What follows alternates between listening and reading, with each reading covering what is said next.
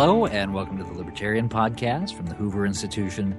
I'm your host, Troy Senik, joined, as always, by the Libertarian himself, Professor Richard Epstein, Senior Fellow at the Hoover Institution, as well as Professor of Law at NYU and Senior Lecturer at the University of Chicago.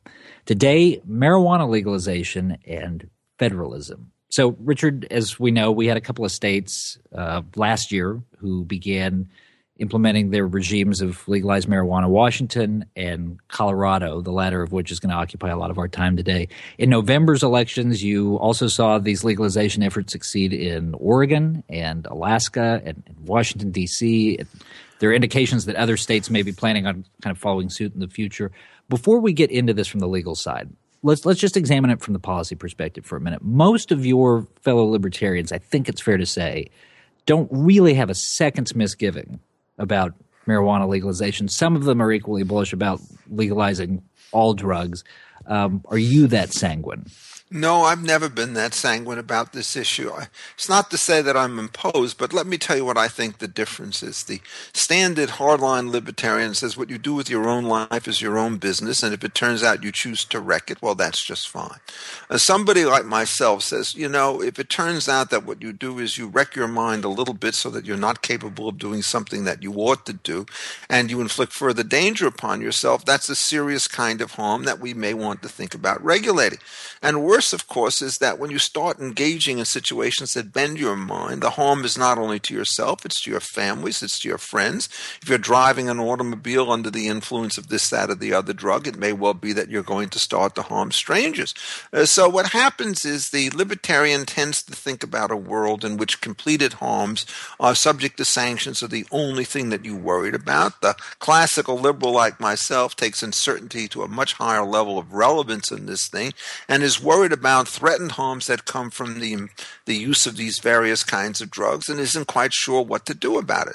The reason you don't become dogmatic on the other side, which says ban everything from coffee on out, is it's very costly to impose these kinds of restrictions on people. They do interfere with personal liberty. Sometimes they backfire and drive you into the underground market and so forth. So you have to figure out exactly whether or not you can target this stuff without having a set of consequences worse than those which you're trying to deal with. And marijuana, of course, is sort of on the cusp. If you're talking about relatively mild blends of this stuff, not that I have the slightest idea of what those might be. I've never smoked a cigarette in my life, so I'm not the person that you want to talk to for experiential validation of any of this stuff. Fair enough. You sit there, you don't know the blends. It may well be that, this is not worth worrying about, but there's a tendency for people to increase the concentration of the active ingredients on this stuff, to find new ways of administration that can lead to serious kinds of difficulties. When you get drugs like OxyContin, there's real questions about how the distributions are going to start to go.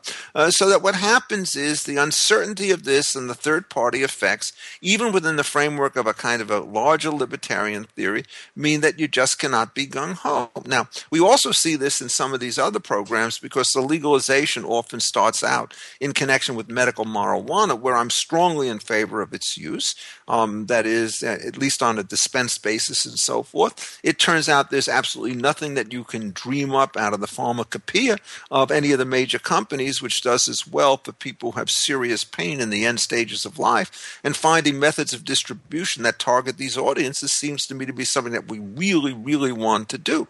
But then medical marijuana kind of becomes larger, and you just keep on announcing that there are more and more ailments for which marijuana is a cure, and then you require less and less documentation that you have the ailment that is supposed to be done, and it slowly transforms itself into an open system, and you then run into some of the problems that you're about. So what happens is you find out there are differences of opinion.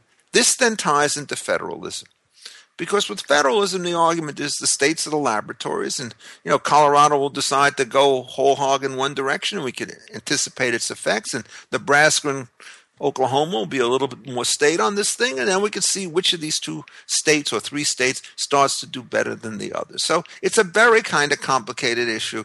And, over the years, I've become more convinced that hardline libertarianism is wrong because they tend to be too emphatic on some of these must-see issues like drugs, and oddly enough, care less about the things that I really do care about, minimum wage laws and so forth, where I don't think you see any of these ambiguities.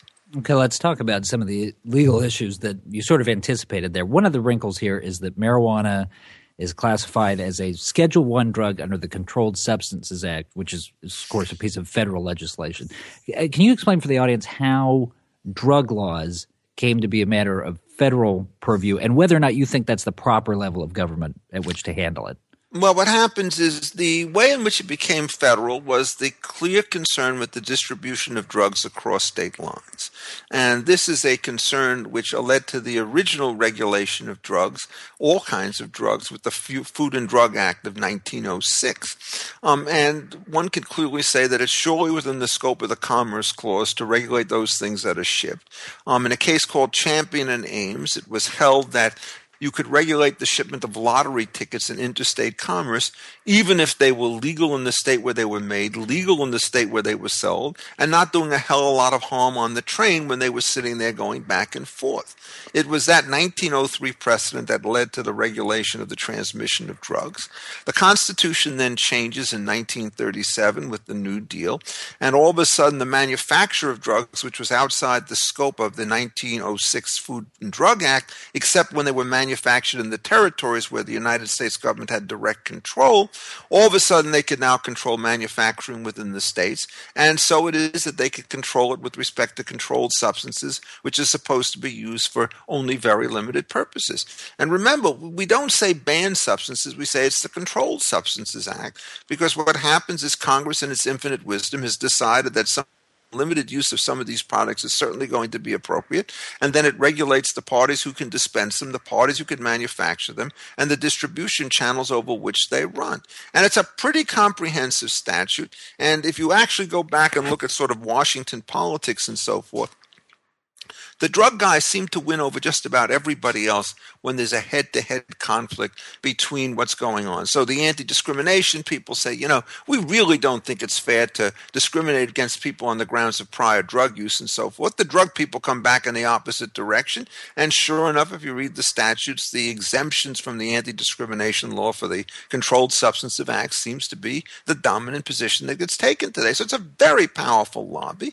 They write some briefs, I have to say, which I find frankly nauseating in connection, pardon the pun, in connection with medical marijuana, for example. The government brief took the position, those people who thought that the use of the drug to control the illnesses associated or the pain associated with final illnesses, they really didn't understand the fact that they weren't feeling better. So what you do is you now have the government telling you how you feel, and everybody who feels the opposite way is not entitled to or competent to speak on these issues. So this is a really massive kind of situation, and the simple story is, as the scope of the federal government becomes ever larger under the Commerce Clause, the scope of federal drug regulation gets ever larger as well. Okay, so all of that brings us to this lawsuit that has been filed by the states of Oklahoma and Nebraska, both of which border Colorado. Their argument is essentially that because the federal law has not been amended or repealed, the Obama Justice Department is just choosing not to enforce it, that this regime is unconstitutional. They're arguing that they're seeing marijuana flow into their states as a result of what's happened in Colorado, which essentially undermines their prohibition. What do you make of this case? Well, it seems to me what's happened is it's the classic kind of a lawsuit in which there's a dispute between A and B when the true culprit turns out to be C. What you really have to say on this question is the usual problem about Obama is, do you allow for wholesale removal of various kinds of criminal prohibitions on the ground that the president thinks that resources are better deployed elsewhere? And generally speaking, you can make that argument about any statute and any part of any statute. So if you accept this in unvarnished form, the president now shall not see that the laws are faithfully executed. He shall make darn sure that they're not going to be executed at all. And, they have a real grief against the federal government because the ability of the federal government both to limit the use of drugs in Colorado is there, but more importantly, even if you decided from the federal side to back off of the internal use in Colorado, you could still enforce the prohibitions against transshipment of these goods across state lines, which the federal government has refused to do. So now, since the federal government is basically out of the picture, it becomes very difficult in my mind to say that one set of states are entitled to sue this other state on the grounds that its internal use will lead to internal abuse and sale of drugs outside the kind of border. Their answer is, we can certainly try to prosecute people inside Nebraska or in Oklahoma who sell drugs which they receive from Colorado. But unless we can stem this stuff at the source, trying to get it at the retail level with small-time distributors and so forth is a hopeless task. And I think in the end what's going to happen is there will be jurisdiction in the Supreme Court. It's a dispute between two states, which means that the Supreme Court could hear it at first instance. They'll refer it to a magistrate, but my guess is that they will dismiss it. So you don't think the court will take it up at all? I don't think so. I mean, look, let me sort of give an example. One of the subjects I love to teach, of course, is water law. And it turns out that one of the key precedents in these cases are the water law cases. And the difficulty with water law is as follows. You could take it in one of two variations. One, and they both come from the early 20th century, you have pollution which is claimed to originate in the state of Illinois, which makes itself downstream into the same in Missouri. And so you go to the Supreme Court, and the Missouri guys say, please enjoin the emission of the pollution from the Illinois guys. And the Supreme Court first held that this was an appropriate cause of action around 1900. And 6 years later, after they looked at the evidence, there was a very strong opinion by Oliver Wendell Holmes, which said it's much more likely that pollution that started inside the state of Missouri was responsible for the downstream harm. And in fact, we're not even sure that any of this stuff was actually causally relevant to the harms and the diseases done, because there are too many other possible sources of causation. So that's a case in which the theory was validated and the facts were not proved. The second line of case, which involves Colorado and Nebraska again, about the same time, is just how much water can you divert from an interstate river in Colorado, which may prejudice what's going to happen in Nebraska, or the other way around. And what the Supreme Court said is, we believe in this doctrine of equitable apportionment. That is, you cannot have all the water gobbled up by the first state, leaving nothing for the second state to have.